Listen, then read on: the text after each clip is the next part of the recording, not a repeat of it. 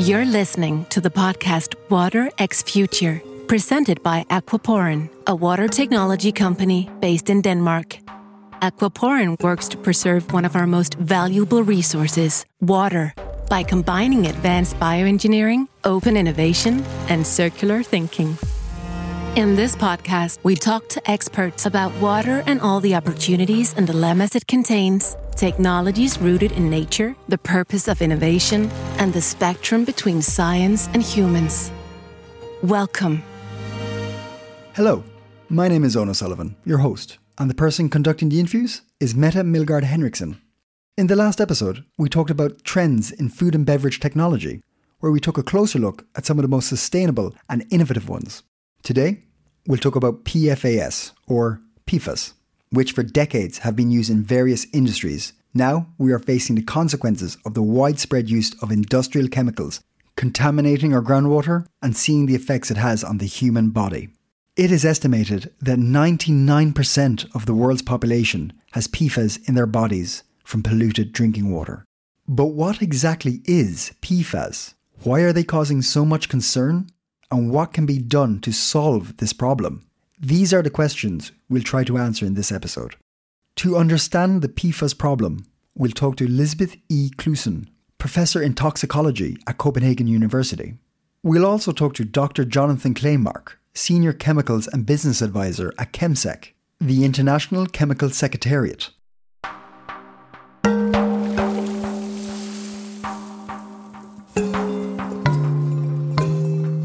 "99%. That's almost all people on Earth who have PFAS in their bodies from polluted drinking water. Maybe you aren't familiar with the word PFAS, but for sure you've come across them. Well, PFAS is a shortening for per- and polyfluoroalkyl substances, a class of more than 4,000 different chemicals, also known as forever chemicals. PFAS have been used in commercial products since the 1940s. They can be in products such as clothing, furniture, food packaging, cooking materials, electrical insulation, and firefighting foam. These long-lasting chemicals, components of which break down very slowly over time, are widely used throughout society and found in the environment. They resist degradation when used and also in the environment. Most PFAS are easily transported in the environment, covering long distances from the source of their release. They have been frequently observed to contaminate groundwater, surface water, and soil. Cleaning up polluted sites is technically difficult and costly. If releases continue, they will continue to accumulate in the environment, drinking water, and food. We've chosen to call this episode the PFAS problem. From Fenø to Flint. Fenø is an island in western Denmark. Flint is the largest city in the state of Michigan, USA. Both places have been covered intensively by the media for having increased levels of PFAS in drinking water, creating a risk for the inhabitants who drink polluted water directly from the taps in their homes. And this is what we'll dive into in this episode. Because how concerned should we be? And what can be done to avoid PFAS polluting our groundwater?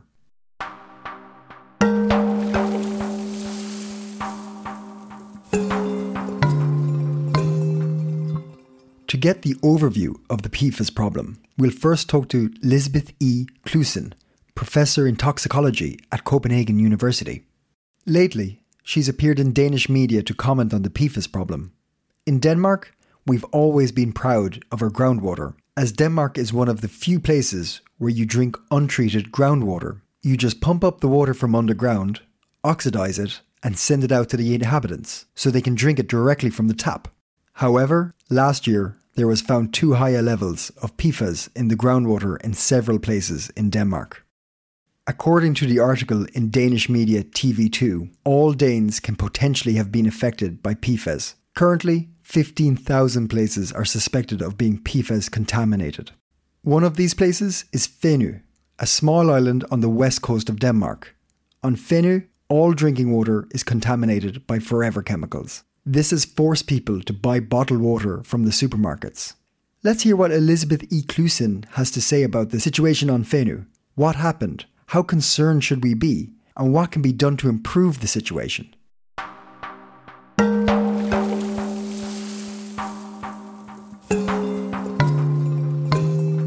Hi, Lisbeth. Thanks for joining us in this episode of the podcast. Before we'll start talking about PFAS, will you introduce yourself to our listeners? Yes, I'm Lisbeth Knudsen. I'm professor in toxicology at University of Copenhagen. I have worked within the government for more than 40 years in different research institutions and other institutions. And I have been engaged with human biomonitoring for all my research career. And in this episode, we're zooming in on the PFAS problematic, polluting the groundwater. Can you first help us understand where PFAS actually come from? Well, it's PFAS is not a natural compound. It's an industrial produced compound with very efficient technical properties in water repelling. And that's why it was used for many purposes, frying pans, raincoats, but also for fire extinction and as a part of many kinds of products. It was developed in US by the 3M company, and that was where most of the production initially took place. It has then also put up some sites in Europe and elsewhere. As toxicologists, we actually became aware of this substance 30, 40 years ago because we were very astonished we could find it in ice bears in the Arctic. How did it arrive there? And it comes down to the chemical structure of the PFAS because it's repellent and it's relatively big. It binds to proteins. It can be transported in the environment. At that time, they were concerned about liver toxicity, but more has come to their attention. And you're one of the experts often appearing in Danish media talking about PFAS. Why are we suddenly talking so much about it? Well, I wouldn't say suddenly, but we have known, as I said, for decades that these substances were not healthy to the environment or to humans. But we have now discovered very large exposures at very high levels in some populations. And we have also associated these exposures with some adverse health effects, such as effects on the liver, on the cholesterol balance, on the immune system. And we are very much aware about the risk for pregnant women and their fetuses and their children. And maybe the reason why I said suddenly is because there have been some cases lately in Danish media where you have also been interviewed. And one of them is Fanø, a Danish island in western Denmark, where inhabitants had to buy bottled water because too high levels of PFAS were registered in the groundwater. Can you talk about what happened here on Fanø? Well, it actually started in Korsør with coincidentally finding of PFAS in the meat of cows grazing in an area that was drained from a site where they have used PFAS in fire extinction. And that made us all aware, especially the authorities, that this might be a problem elsewhere in Denmark, especially at sites where they had exercised with the fire extinction. And that is actually the case close to Fanø. That's why they took water samples and discovered that the levels were far higher than allowed. We have some limit values set by our Environmental Protection Agency. And the only advice you can give if the safety levels are exceeded is to find less exposed water sources, and that's why people turn to bottled water. In other instances, you might also find other drainings where you could get your water, hopefully at lower pollution concentrations. But I don't think that was possible in Fanø because it's because of the geology and the site. And that's why people had to go to bottled water if they wanted to lower their exposure. And do you think this is something that will happen more and more in the future, that we have to drink bottled water instead of our groundwater, which in Denmark is quite good? Well, we hope it's quite good. I have been claiming that it was one of the world's best for many years, but the minute you start measuring, you find many compounds. But that's also the case for bottled water.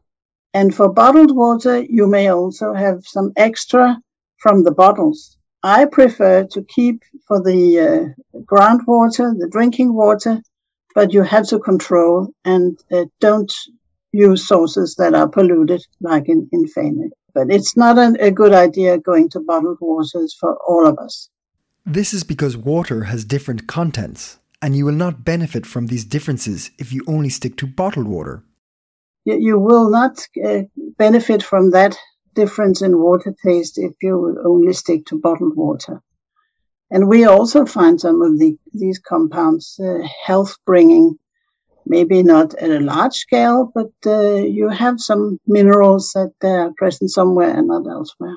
And you've talked about consequences for the liver and especially for women who are pregnant or who are breastfeeding. But how concerned should we be? Well, initially, when I heard about these high levels also in Denmark, I was very concerned because we should have a zero exposure to these compounds that in animal studies and also in big studies of human populations have demonstrated effects on immune system and liver effects. And for the pregnant women, we know that the substances are transported to the fetus. And if they breastfeed, it's also transported to the child. And since we know these compounds are disturbing the hormone system, they will also disturb the natural development of the child. And that's why we are concerned. But it's always a matter of dose. And I would say, in case you are exposed about the limits, then you should be concerned. But for full population, I think we will have to tolerate that we don't have fully clean environment. Now you say that we should be concerned if we're exposed to too high levels, but me as an individual with no expertise in this, how do I know if I'm exposed to too high levels or not? Well, you have to rely on what is announced by your local authorities because they are now obliged to make measurements of the drinking water. And for producers of meat, eggs, vegetables in areas that might be polluted, like cows grazing in polluted areas, it has to be declared. But what I'm saying is you really have to rely on the authorities controlling your sources. And in some instances, you may not have access to such kind of data, or you may have a very strong suspicion you have been exposed. And this is where human biomonitoring by testing in a blood sample may become relevant. And that's what we are discussing in our expert group. Because the ones of us coming from the research area, we are very much accustomed to do blood sampling and analyzing and handling data on exposures and health effects on a group basis. That's why we can tell you that it disturbs the immune function. We know that from big studies. But when it comes down to individual interpretation, it's much more complicated. But on the other hand, if you don't have the other sources of knowledge of exposures, the only way to know whether you are exposed would be to have a blood sample taken. So now we've talked a lot about the PFAS problematic in Denmark, but it's not just a Danish problematic. It's also a problematic, I would guess, all over the world. And we're also talking about Flint in Michigan in the US in this episode. In your opinion, has enough been done to solve this problem? No, as I said, we already became aware of these substances decades ago. And I would say around 2000, there were people warning the authorities that we were having these substances in the environment. And it took very long until action was taken. We had some incidents in the US where the population in the valley where the substance was produced, they were suffering from diseases like the ones I have mentioned. Cancer has also been on stake. And we had parallel examples in Veneto in Italy, in Durendrecht in Holland, and in a site in Belgium, in Austria, And very close by in Sweden, in Ronneby, they had been using the substances in the fire extinction exercise places where the substances just drained down into the groundwater and people got very much highly exposed. And it was coincidentally found, but it has been followed up with studies of these populations. And they had to get water from other supplies. So I would say we have known this for quite some time, but when it popped up in Denmark, the authorities really got aware that they didn't know anything about the extent of exposure, and they started mapping sites. And currently they are naming 15,000 sites, which is very many. So what would you recommend the authorities to do to combat this problem? What can be done? The main exposure route is via water, via intake and meat. But you can also absorb the substances via skin and inhale them. But that's mainly for occupations like fire extinction workers and production teams. One of the items that is very much discussed is the catch of freshwater fish by anglers, and they are actually advised to put them out again and don't eat them, because we know from new Danish studies, but also very many studies in Germany and Austria, that those fish, freshwater fish, are highly polluted and would really contribute to a load in the person. And the reason why the load is so high is that the compounds are persistent and they are excreted very slowly. And as I'm producing this podcast for Aquaporin, I know that the company has developed a filter which can filter out PFAS.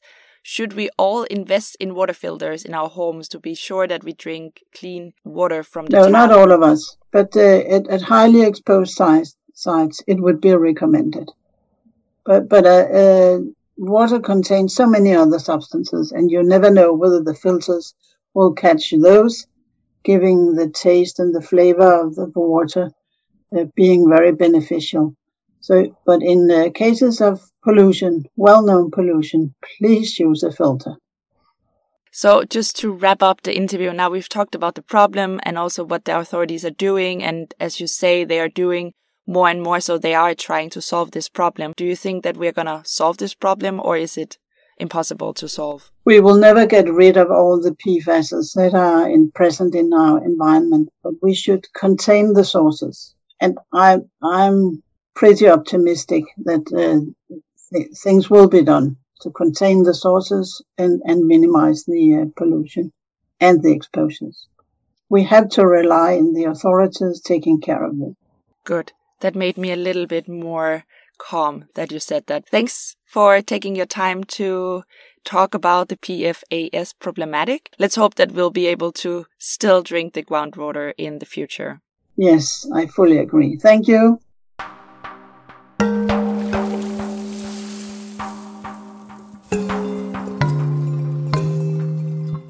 As Lisbeth E. Cluesen says, toxicologists actually became aware of the PFAS problem many years ago, to be more precise, 30 to 40 years ago, where they were astonished when PFAS were found in icebergs in the Arctic. So how concerned should we be? Well, according to Lisbeth E. Cluesen, we should be concerned, but it's always a matter of dose. In case you are exposed to PFAS and above the limits, you should be concerned.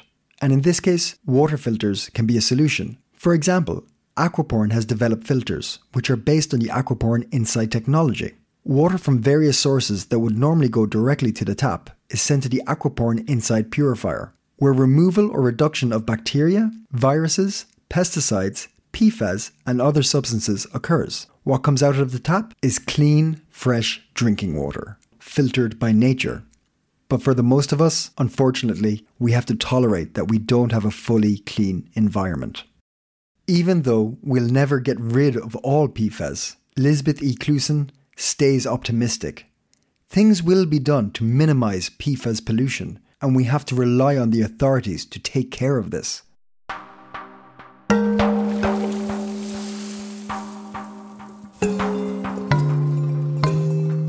Mistrust in drinking water has been supported in recent years, by reasonable doubts towards the quality of tap water. Cases of large companies polluting water sources to dispose of their waste multiplied across Europe and the US in the past decades. Flint, the largest city in the state of Michigan, USA, is probably the most notorious case internationally. The water crisis, described as Michigan's biggest environmental crisis in 40 years, began in 2014 when the city switched its drinking water supply from Detroit's system to Flint River in an effort to save money. Inadequate treatment and testing of the water resulted in a series of major water quality and health issues for Flint residents. Issues that were chronically ignored, overlooked and discounted by the government officials, even as complaints mounted that foul-smelling, discoloured and off-tasting water piped into Flint homes for 18 months, causing skin rashes, hair loss and itchy skin. It is estimated that PFAS may be tainting more than 11,000 sites around Michigan, causing a rising crisis across Michigan and the country. In the next interview, we'll talk to Dr. Jonathan Claymark, Senior Chemicals and Business Advisor at ChemSec, the International Chemical Secretariat. ChemSec is an independent non-profit organisation founded in 2002 in Gothenburg, Sweden, which aims to speed up the transition to a world free of hazardous chemicals.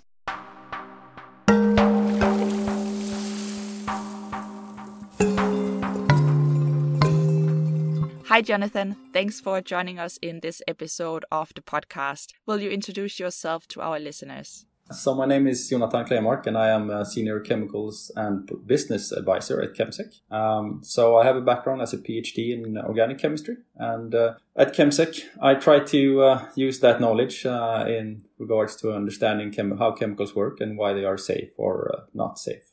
ChemSec's work aims to speed up the transition to a world free of non-toxic chemicals. Can you in more words explain to us what ChemSec does? Yeah, I can try to. So our aim is, as you said, to push towards a reduced use of hazardous chemicals. But we do that in a few different ways. So we work with legislators, with policy work, where we try to influence the policymakers. And what we want to do with them is to bring a positive viewpoint with examples from the business world of successful companies with progressive chemicals management. And we want also to bring our expertise to all different forums and stakeholders, like within REACH, the European chemicals legislation. And in addition to that, we work with companies and we support companies in their transition towards better chemical management. And from that, we highlight the positive examples from this world. And thirdly, we also work with investors, where we try to identify and inform investors of the financial risks and opportunities within chemicals for chemical companies. So that's a short version of what we try to do. And we'll get more into depth with the work of ChemSec later. This episode focuses on PFAS, which is a serious threat to our health and the environment. How is ChemSec driving the development of more progressive chemicals legislation and pushing businesses towards the transition to non-toxic alternatives? Yeah, I can try to give you a few examples. So we work with businesses, as I said, and we try to be a bit concrete in our support. So we have a set of different tools that companies can use in this work. So we have something called the SIN list, Substitute It Now list of chemicals that we think should be banned, that fulfill the criteria for being regulated within EU and therefore should not be used by companies. And aside from that, we also have ChemSec Marketplace, which is our online platform for safe alternatives to hazardous chemicals. And that's a way of, the SIN list is a way of showing what not to use. And with the ChemSec Marketplace, we want to show companies and support them in what to use instead. We have the ChemSec Business Group, which is a group of companies that we work with, like H&M, IKEA, Apple, Dell, and Lego, for example, where we try to discuss with them and understand challenges within their chemicals management. We have PFAS movement concerning exactly PFAS chemicals, where we support companies that want to phase out these chemicals or have phased them out. And then we bring all of these experiences and things with discussions and we have from all of these forums to the legislators, because we want the experience from this business world and from these tools that we have, and we try to then influence the policymakers in our policy work. So that's how we try to support businesses toward working towards better and more progressive chemicals management. Chemsec was founded in 2002 in Gothenburg in Sweden. And in this episode, we've mostly focused on the PFAS problem in Denmark and also in Flint in the US. What are the PFAS problems in Sweden since Chemsec was founded here? In Sweden, we also have problem with PFAS, both regarding contamination in the environment, but also a lot of health issues from PFAS. In the environment, we have, as many others, problem with the sites where firefighting foams has been used a lot, like airfields and where the military has have training grounds, for example. In Sweden, we have a recent court case in Kallinge in the south of Sweden concerning PFAS contamination of the drinking water. Regarding human health, we have seen Sweden has been very good in doing studies. So university and academia has done a lot of studies in Sweden regarding PFAS. And we also have, I read just recently before summer, there was a study regarding concentration of PFAS in blood in Europe, where Sweden actually had the highest concentration of PFAS for teenagers' blood. I think that France and Norway was second and third. So we definitely have a problem with PFAS in Sweden. You mentioned already the PFAS movement. Can you talk more about what this movement is all about and what it wants to achieve? Yeah, so PFAS, our PFAS movement, is a network of companies that want to phase out or have phased out PFAS from their products. And we know from the experience we have had with previous collaborations that working together is very effective for companies if they want to achieve a better chemicals policy. For example, to have a common strategy for communication towards suppliers is very, very valuable in order to push the supply chain, especially in this case where there is no legislation. So many of the suppliers don't want to change because they don't have any obligation. So it's much easier if a lot of company comes with the similar requirements. And we want to support these companies in the work, and we offer guidance. We have a lot of discussions. There is a lot of forum, or we want to be a forum for these companies to discuss PFAS. And in many cases, even if the companies are large, there are quite a few people working on action on chemicals, for example. So there is a lot of interest to sort of finding this forum where they can discuss with other people in other companies regarding this, because that makes it much easier. Because we want to support the people working on sustainability, for example, to advance these issues within their own organizations, because that is usually also a large challenge for them. And ultimately, with the PFAS movement, we want to influence policymakers. And the powerful message that we can bring from the PFAS movement is to show that there are many companies that want to phase out, that have phased out, and they have identified alternatives to PFAS, and they are already far ahead of the legislation. And that is a very powerful message that we can bring to the policymakers to influence them and show that we need a strict regulation regarding PFAS. Steps are being taken towards banning groups of chemicals. For example, 5 EU member states have started working on a universal PFAS restriction proposal, targeting all PFAS for all uses. But how realistic is such a ban? We asked Jonathan Claymark. Yeah, I definitely think it's realistic. And I'm convinced that there will be a restriction on the use of PFAS. But of course, that restriction can be very weak and full of exemptions, but it can also be very strong and very strict. And what we want to achieve is, of course, to have a strict regulation. And that's what we're working towards. But as I guess you know, there is a lot of other stakeholders working in the other opposite direction. So there will be a lot of discussions and a lot of different battles going on regarding what's happening and what the legislation actually will say. So I think there will definitely be a restriction, but what we don't know now is the extension of that restriction. How strict will it be? But in this case, I also want to mention that the threat of legislation, that we're now talking about the PFAS restriction, that we now see that there will probably be a PFAS restriction, is very important for companies and other organizations to start taking action, because they know that if they wait until they actually have legislation, then it's very problematic and they can be very expensive for them. So I think there is a great momentum for the PFAS issue, and I'm very confident that we will see a lot of positive things happening also in the meantime up until we have a legislation concerning this. So these 5 EU member states are Denmark, Germany, the Netherlands, Norway and Sweden. Why do you think it's exactly these 5 countries who started working on this? I think that these countries are probably the most progressive companies within the EU regarding chemicals. Sweden and Denmark, and also Netherlands is classical, very progressive. And Germany is also very good on trying to move the chemicals legislation within the EU. So I think that's the reason why these 5 countries is the ones behind this. And I also think that there was a need for them to be a lot of countries on such an important PFAS or such an important restriction, because it means a lot of work and there will be a lot of feedback and a lot of pushback. So I think it was also necessary that they were several countries, not only one as it usually is. At Chemsec, we've been talking quite a few years that we want to regulate chemicals as a group. So we want to talk about PFAS chemicals and we want to regulate them.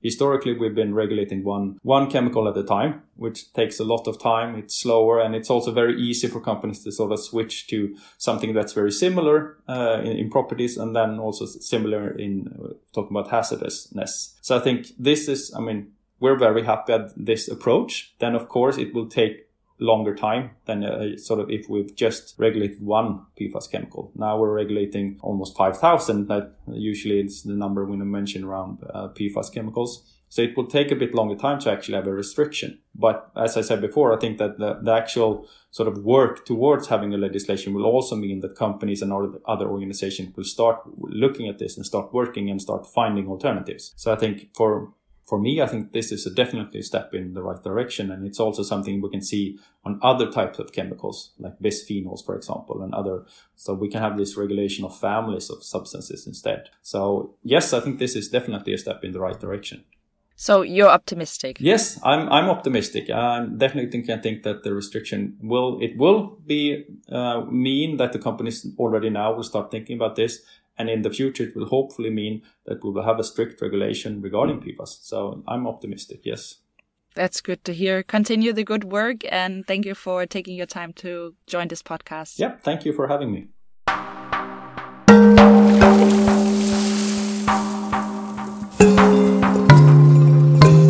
It's very interesting to hear the constructive approach of Chemsec, which not only supports companies of which chemicals not to use, but also ones to use instead. And it's indeed positive to hear that companies actually show an interest in phasing PFAS out, which the PFAS movement illustrates. It's great that companies are taking action. However, legislation is still the best way to move the market. And the most effective way will be to regulate PFAS as a group, rather than one chemical at a time. Jonathan Claymark explains.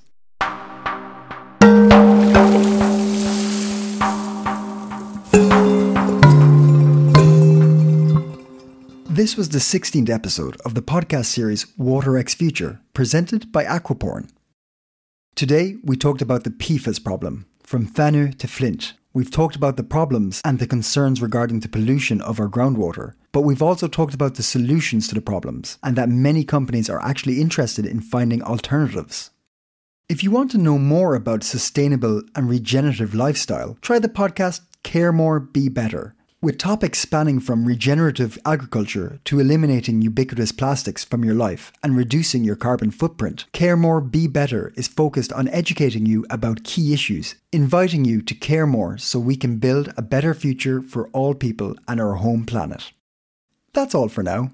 In the next episode, we'll talk about the IWA, World Water Congress and Exhibition, the global event for water professionals covering the full water cycle, which this year takes place in Copenhagen. Also, we're constantly on the outlook to improve and develop our podcast. If you have any thoughts or theme suggestions, send Aquaporn a message on Facebook. If you like what you've been listening to, please send some stars our way. Rate us wherever you listen to podcasts. We'll be very grateful. Thanks for tuning in, and we'll be back soon.